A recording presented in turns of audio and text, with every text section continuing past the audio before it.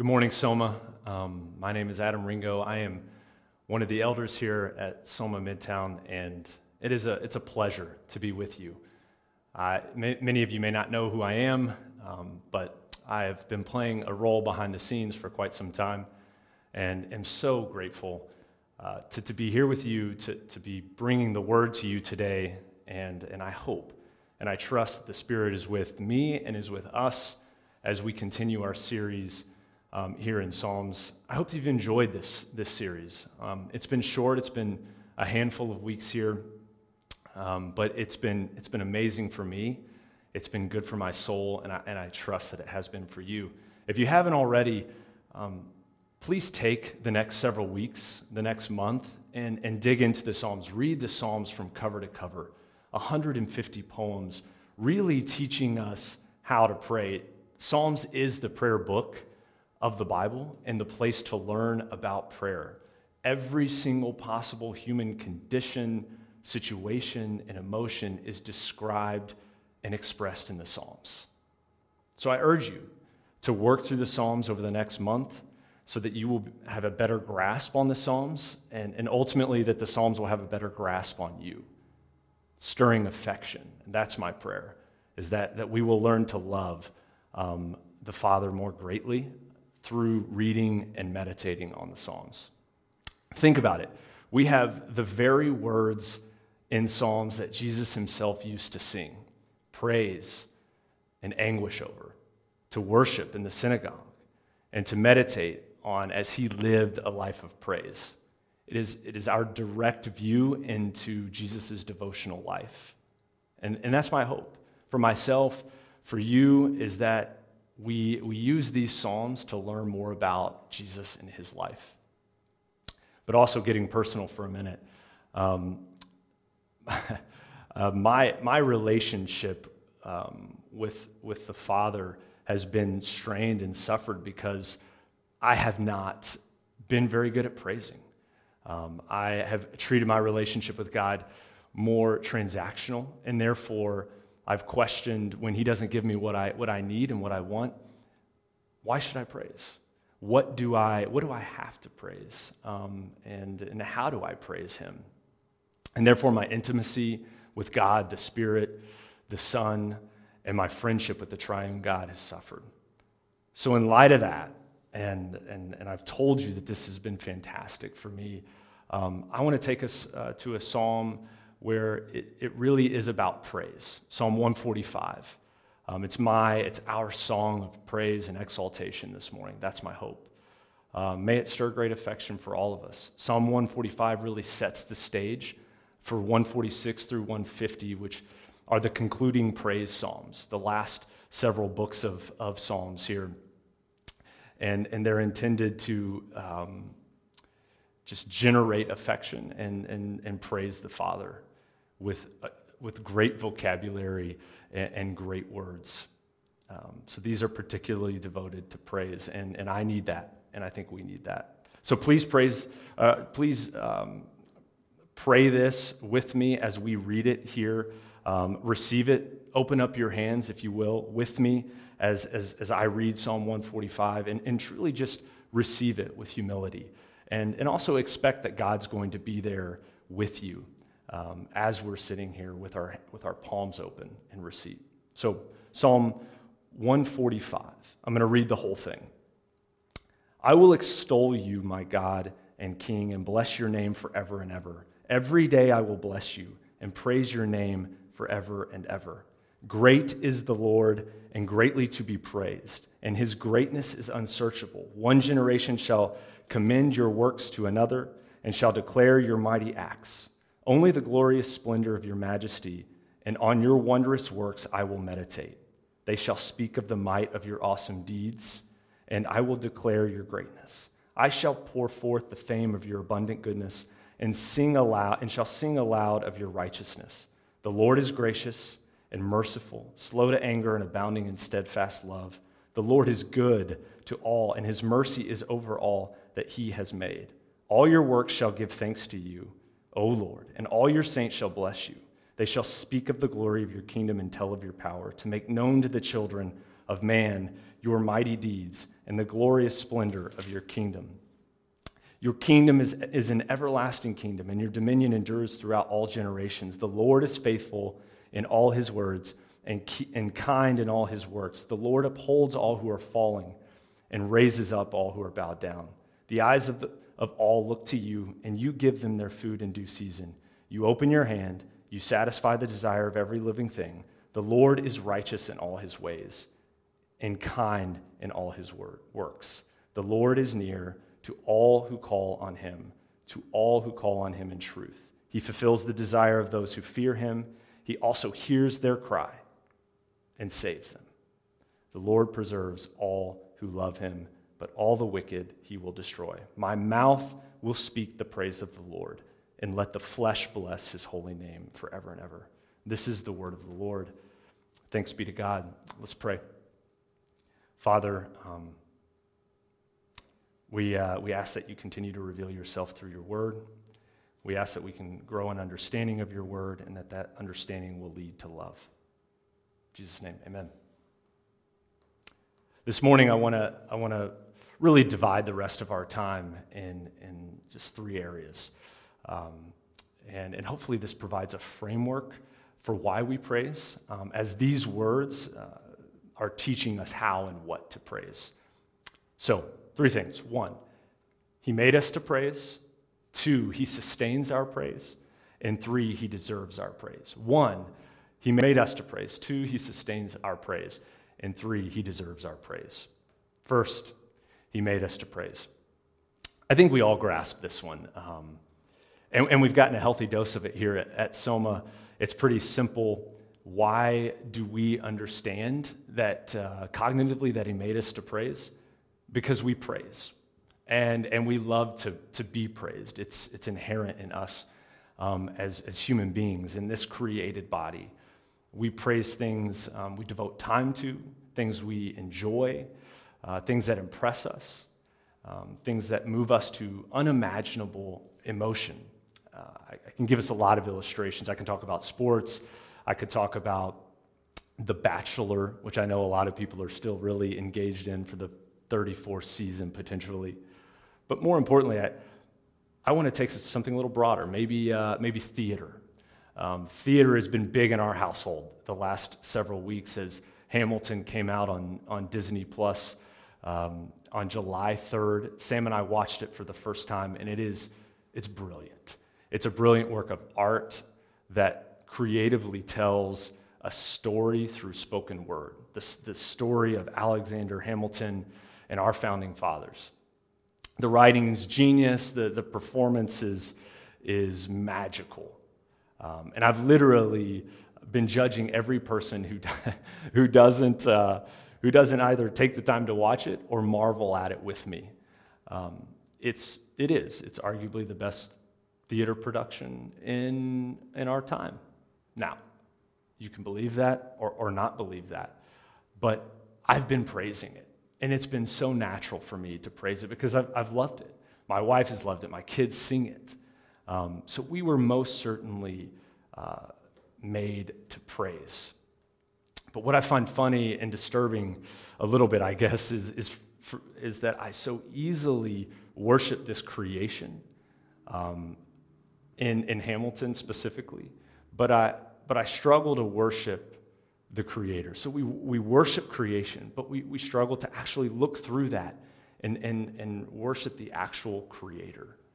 The Creator that is powerful enough to create things that we can worship, that we do praise, and loving enough to forgive us for when we exalt Him above Him.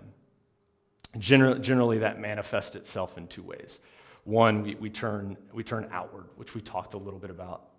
We turn inward. We look to ourselves. We praise ourselves. First, turning outward. It doesn't have to be Hamilton in theater. It could be a armchair quarterback fantasizing over his football team, his favorite football team. It could be a grandparent praising the accomplishments of their children. It could be a mom praising the meal planning of an Instagram influencer. There's outwardly things that we constantly praise, but there's also inward things that we look to. And I think those are more deceivingly subconscious and attractive. We get so caught up in emotions, our desires, our future, protecting our comfort, our self-image, what we look like to other people, and we leave zero room for praise. We forget to praise. And so my question for you this morning is do you get there? Have you gotten there? Do you look so much and think so much about yourself that you cannot praise?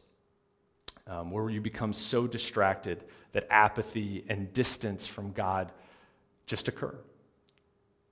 I've been there, and it's a lifeless place for our soul, and it can lead to a dark place of temptation. So we were made to praise, and practicing praise really does feed our soul. Without it, our soul just kind of slowly dies. So, understanding that we were made to praise is pretty natural for us. We do it all the time, whether it's ourselves or whether it's something else. But there's more to that. There's more that the Bible says. The Bible says, and it also instructs us, that we are hardwired to be in daily awe of him. It simply shows us that we are to praise him. And it happens all over the place. It's on display. I want to read a handful of verses here where it is on display. Just the awe of who God is. Psalm 65:8. They who dwell in the end of the earth stand in awe of your signs. You make the dawn and the sunset shout for joy. Exodus 15:11. Who is like you among the gods, O Lord? Who is like you, majestic in holiness, awesome in praise, working wonders? Deuteronomy 10:21. He is your praise and he is your God. Who has done these great and awesome things for which your eyes have seen? Isaiah 66:2.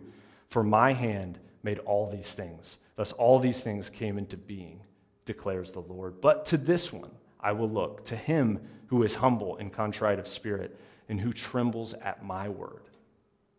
Luke 5, and this is the last one, 26. They were all struck with astonishment and began glorifying God, and they were filled with fear, saying, we have seen remarkable things today. This is a small set of scripture pointing to the reality that when we consider what God has truly done, we stand in awe. There's also biblical instruction right here in Psalm 145, 1 through 3, where really the psalmist is telling us to, and summoning us to individual and corporate praise. I will extol you, my God and King, and bless your name forever and ever. Every day I will bless you and praise your name forever and ever. Great is the Lord and greatly to be praised, and his greatness is unsearchable. That is a call for all of us to praise. Scripture is God speaking to us. And if we want to know that we were made to praise and learn how to praise, then we have to abide in the words of God in Scripture.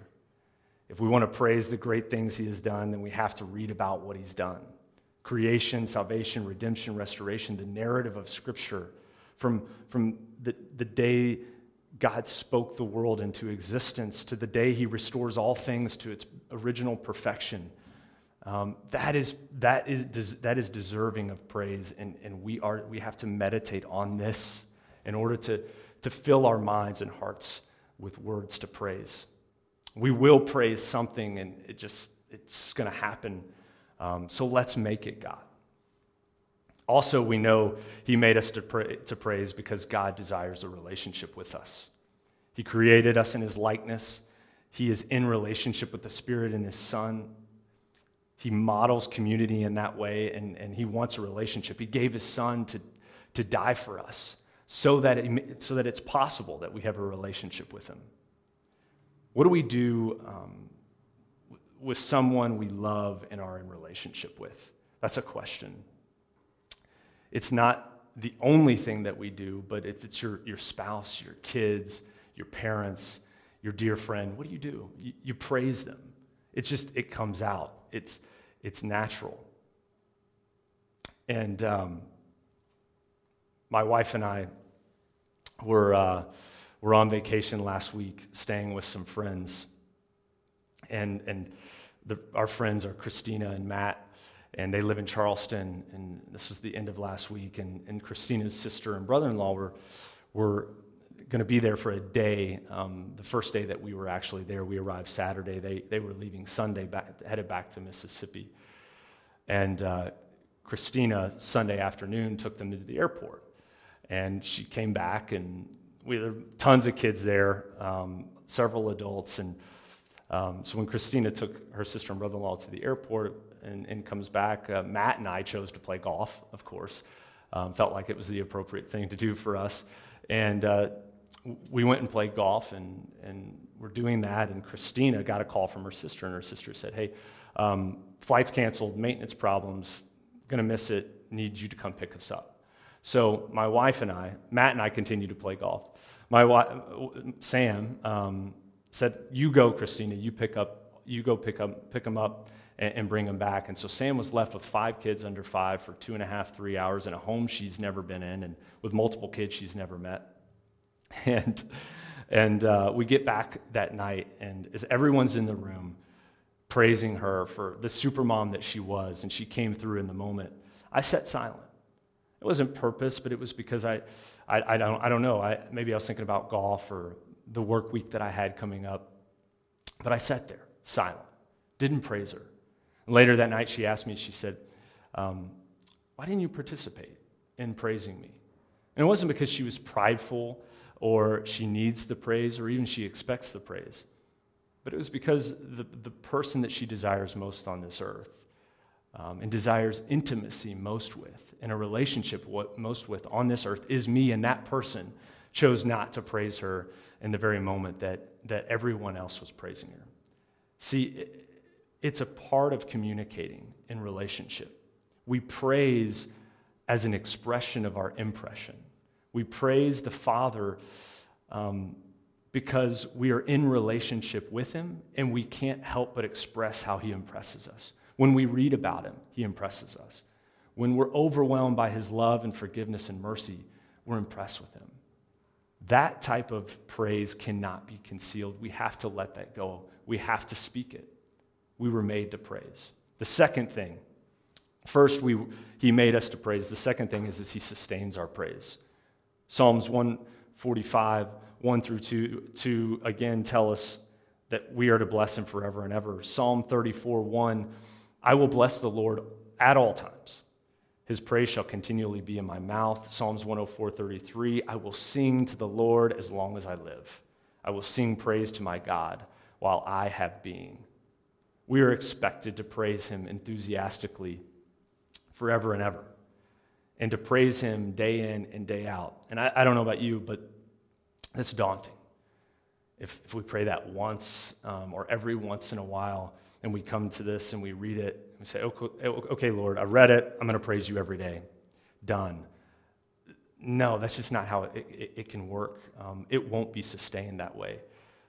We're being told here to do it forever and every day. And we need the Father to sustain that. So how do we live a life of praise that is sustained? How do I wake up every single day and with my soul filled with praise, which I know is something that I want, it's something that you want? I think there's a couple things. One, we must develop a greater vision for who God is. If our view of God is based on his revelation through the scriptures, it will renew our mind and soul every day. We have to meditate on him revealing himself in the scriptures to grasp that greater vision, to truly fill in the gaps with imagination, with wonder, with awe, and allow the Spirit through the words of Scripture to provide wisdom, knowledge, and answers. If we don't use the words of Scripture and we allow the world and culture and our own feelings to define who God is for us, he will be grossly undervalued, and we'll just stop praising him. It won't be natural. It won't be frequent, and we won't be able to take the time to actually spend in awe of him and allowing him to speak to us. Hebrews 4:12 says the word is alive and active, and if we believe that, then we have to go to it for revelation and renewal of our whole person, our whole being. If we rely on God's revelation through the scripture, then praise will result, and it will be sustained. The second thing that will sustain us is his face. The psalmist uses the phrase multiple times, seek his face. This is sensory language, and it's very intentional. We have to develop a great vision first that's cognitive through the words of Scripture, and we have to meditate on those. But then we all desire this. We have to feel him. And by the grace of God, we will. We want to seek his face and sense that he's really there, that he's present and he's real to us. This is relevant, I think, in today's the last 6, 7, 8 months now in the midst of COVID. We've moved to Zoom calls. We've moved to virtual meetings. Everything has been from afar. And as we've slowly started to move into engaging a little bit, what do we say? When we actually encounter somebody that we love, that we've missed a relationship, we say, this is so good. This is right. This feels right. I'm so thankful that I've actually been able to get back face to face with you. And why is that? I mean, we ask that question. We know it. We feel it. But there's something about the human connection that is very much sensory. There's more interpretation. There's more emotion. There's a greater display of love and affection. So we need that face to face. We need that feeling. And so we seek his face. Psalms 27 says it well. David says to gaze on the beauty of the Lord. Psalm 63, my soul thirsts for you and my flesh faints for you. Also the psalmist says, taste and see that the Lord is good. If we praise as an act of worship, I believe we'll taste. God, through the Spirit, will fill our mouths with the greatest taste of joy possible. How do we seek his face and experience his presence? Well, it could start by us singing. And when we actually sing, do it with a little bit of passion, as if he's there staring at you face to face. We could read the Bible and respond through prayer. Meditate on it. Read one of the Psalms aloud. Let's start this way. Read one of the Psalms aloud over and over until it truly penetrates your heart. How do we know that God's love is absolutely better than life? How does that become real for us? We have to abide in his words. So memorize Scripture and preach it to yourself day in and day out as you're driving down the road. Also, let me ask you this. This is another way that I've felt. Have you ever been forgiven for something that you were terrified, absolutely terrified to confess to both God and to an individual that you sinned against? It could be sexual sin, it could be prolonged lie, uncontrolled anger towards your kids, an abandonment of a friend, misconduct of finances behind your spouse's back, whatever it is. And they just looked at you and they said, I get it. You're forgiven. I forgive you. I love you. It doesn't mean there's not going to be consequences. It doesn't mean there's not going to be hurt or mistrust, but I forgive you. They exercised abundant grace through forgiveness. And I just want you to think about it for a minute. How did that make you feel? For me, that's unfortunately, it's happened far too many times in the midst of that confession, and I received forgiveness from both God and from my wife or from a friend. I felt such love in those moments that I could almost taste it. The love of the Father and the children of the Father pushed me to my knees in praise and thankfulness. That emotion, it was completely overwhelming, and it was physically real. I felt the weight of that on my body. John Owen, a great theologian in the British Puritan movement, says this about the transition from the head to the heart. When you are meditating on the Word of God, first comes the actual exercise of the mind, that cognitive reality. Fix your thoughts and meditations on the spiritual truth. Then comes the inclination of all your affections of your heart towards these things, whereby they cleave to the spiritual truths and make an engagement unto them. And finally, sometimes comes a relish and a savor, in which lies the sweetness and the satisfaction of the spiritual life. We then taste by experience that God is gracious and that and that the love of Christ is better than wine. And if we settle for mere speculations and mental notions about Christ as doctrine, we shall find no transforming power or efficacy communicated unto us thereby. But when under the conduct of spiritual light, our affections do sometimes cleave unto him with full purpose of heart, our minds fill up with thoughts and delight in him. Then virtue will proceed from him to purify us, increase our holiness, and sometimes fill us with joy unspeakable and full of glory. Build a greater vision and seek his face, and by God's grace, your praise will be sustained. The last thing, he's deserving. First thing, he created us, he made us for praise. The second thing is he sustains our praise. And the last thing is he deserves it. This phrase, just when I say it, it pumps my heart, it frees me, it feeds my soul. If we consider who God is, who he says he is, then we will praise him. We will trust him and we will imitate him. And it will be an absolute delight to do so.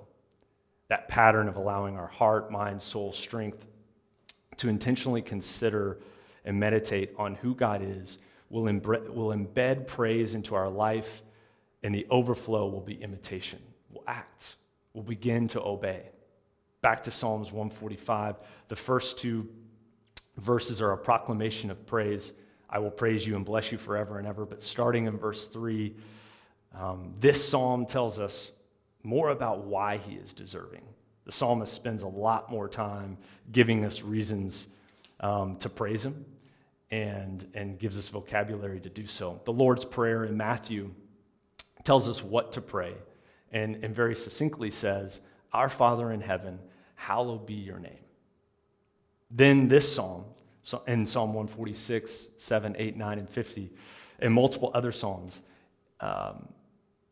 really flesh out that phrase of "Our Father in heaven, hallowed be your name." Here are some direct examples from this passage alone. Verse 3, his greatness is unsearchable. Verse 4, declare his mighty acts. Verse 5, meditate on his wondrous works. Verse 7, sing aloud of his righteousness. Verse 11, 12, 13, speak of the glory of his kingdom. Verse 17, he is righteous in all his ways. Verse 19, he hears your cry. Verse 20, he destroys the wicked. These are just a couple things. All we have to do is meditate on those words, and praise overflows. When we read this, we are acknowledging and praising God for who he is and what he has done. He is deserving, and it's certainly a commitment to do so. But that commitment becomes very, very easy as it becomes repetitive, and it becomes a part of our fabric. The great theologian Jonathan Collard, who's an elder here at Soma, but seriously he lives a life committed to the scriptures, said at one of the last elder meetings that we have to steward like adults, and we have to have faith like a child. Steward like adults and have faith like a child. When we were at the beach last week, I watched my child, who's almost 5 years old, Abe, he's my oldest, play in this little inlet that would fill up at high tide, and fish and other sea life would come into this inlet, and fishermen would go and try to catch crab or these little minnows or small fish, a lot of bait fish, and they had these buckets, and they would put the bait fish in the buckets as they caught them with nets, and it attracted all the kids that were on the beach, and Abe was hovering over a bucket, and two other kids his age were with him. And he grabbed a fish. He was able to grab one of the little minnows. And he said, he grabbed it, looked up, and he said to the kids who he didn't know, he said, "Look, can you believe God made this?" I didn't prompt him to say it. I was super thankful that he said it. I think the kids were curious and didn't understand why he said it. But it was a simple acknowledgement of faith, unashamed and declarative. A 5-year-old boy was marveling at creation and praising God for it. He doesn't, my son doesn't understand all the intricacies and complexities of creation, But what he does know is that there was something deserving of praise, someone of deserving of praise, and he calls out God. He calls out God, who's much more deserving than the praise that I've been giving Lin-Manuel Miranda for Hamilton over the last month. But clearly that moment filled my heart with pride for my son, but more importantly, it stirred my affection for the Father. So let's speak with our mouth. Let's speak aloud with our words who he is, and then I promise you, our hearts will overflow with praise. And then once praise ensues, the next thing that will occur is imitation. Imitation naturally follows praise. For example, you praise the God of creation, and you will unleash creativity. You praise the God of justice, and you will long and fight for justice. You praise the God who keeps his promises, then you will keep your promises. You praise the God who cares for the poor, the fatherless, the widow. You will praise and care for the poor, the fatherless, and the widow. You praise the God who is patient with his children, and you will be patient with your children. You praise the God who laid down his life for you, and you will lay down your life for your spouse. He made us for praise. He sustains our praise. He deserves our praise. But living a life of praise is tough. As I've mentioned multiple times, it's been tough for me. And I've been in a wearisome season of dry praise and absence of praise. But I often, and because of that, I get blinded by my insecurities, my desires, my temptations. I look to self. I often ask myself, where are you, God? Why do I feel distant? Why are my affections not stirred? Are you real? Are you an extension of my life and just not really that interested in my life? Are you actually curious of me? It feels too easy to say this because those are some very complex questions, but this is true. Turn to the Psalms and sing a song of praise. I and you, we will quickly be reminded that he is so worthy, that he is there, and that he loves you. Matter of fact, he is in all things. He's all around us. He's in us through the greatest gift of all, the Spirit. If that is true, you have the most powerful and magnificent friend and Father with us all the time. And so praise be to God.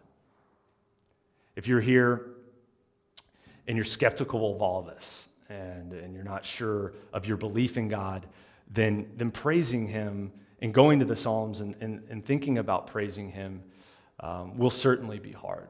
And we acknowledge that. But we're glad that you're here. We're glad that you're listening. And we know that the Psalms will be very, very good for you. All I ask is that you try. You read these Psalms. You meditate on them. You pray through them. You talk to God. You respond as a friend, because that's exactly what he is. He is a friend, and he desires a friendship. And then just sit in that. I would bet and maybe assume that some praise will overflow, that you'll desire to praise him, and maybe you'll just allow yourself to praise him and see what that does to your heart, see what that does to your affections, and what questions it spurs. And for all of us, let's remember that we have a very, very clear reason to praise, and it's because of Jesus Christ. If we stop and think about Jesus for a moment, from the very beginning of this, Jesus used the Psalms as his devotion, and he meditated on them. Jesus, this same Jesus that meditated on these scriptures to serve the Father in praise, he went to the cross. Jesus, being fully God, became man. He became like us, feeling every single emotion, enduring suffering. He was praying through the Psalms. He devoted his life to the Father, perfected the law, made salvation attainable for all of us. That Jesus went to the cross, he opened his arms, and they nailed him to the cross. They nailed each hand into that wood, and they left him in the most vulnerable position possible. He had the weight of hell coming down on his shoulders. And I love how Tim Keller writes about this moment. As Jesus is hanging there on the cross, he says this: Jesus looked down from the cross at us, abandoning him, denying him, and betraying him. And in the greatest act of love in human history, he stayed. He stayed right there on the cross. He said, Father, forgive them. They don't know what they are. They don't know what they're doing. He loved us, not because we were lovely to him, but to make us lovely.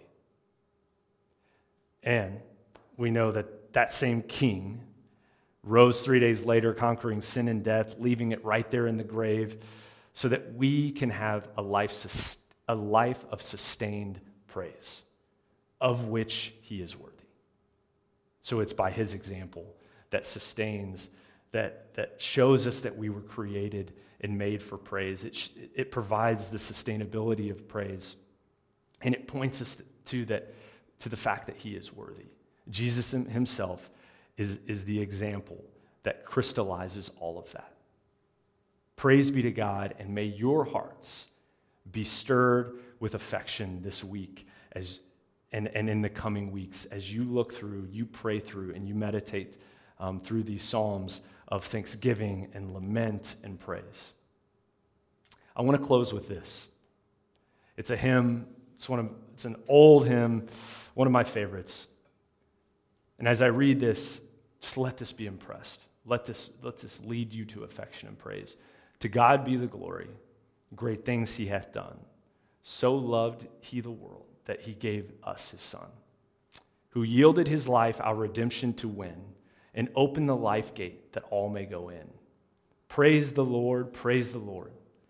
Let the earth hear his voice. Praise the Lord, praise the Lord. Let the people rejoice. Oh, come to the Father through Jesus the Son, and give him the glory, great things he hath done. Oh, perfect redemption, the purchase of blood, to every believer the promise of God. The vilest offender who truly believes, that moment from Jesus a pardon receives. Great things he hath taught us, great things he hath done. And great our rejoicing through Jesus the Son, but purer and higher and greater will be our wonder, our transport, when Jesus we see. Let's pray. Father, may we just rest in your words that you have taught us and that you reveal to us. Thank you for sustaining us. Thank you for showing us that you are absolutely worthy. May we feel you, and may we seek your face so that we can actually continually encounter you in your physical presence. May we feel it, may it stir emotions, and may it sustain us. We are so grateful for you, Lord. In Jesus' name, amen.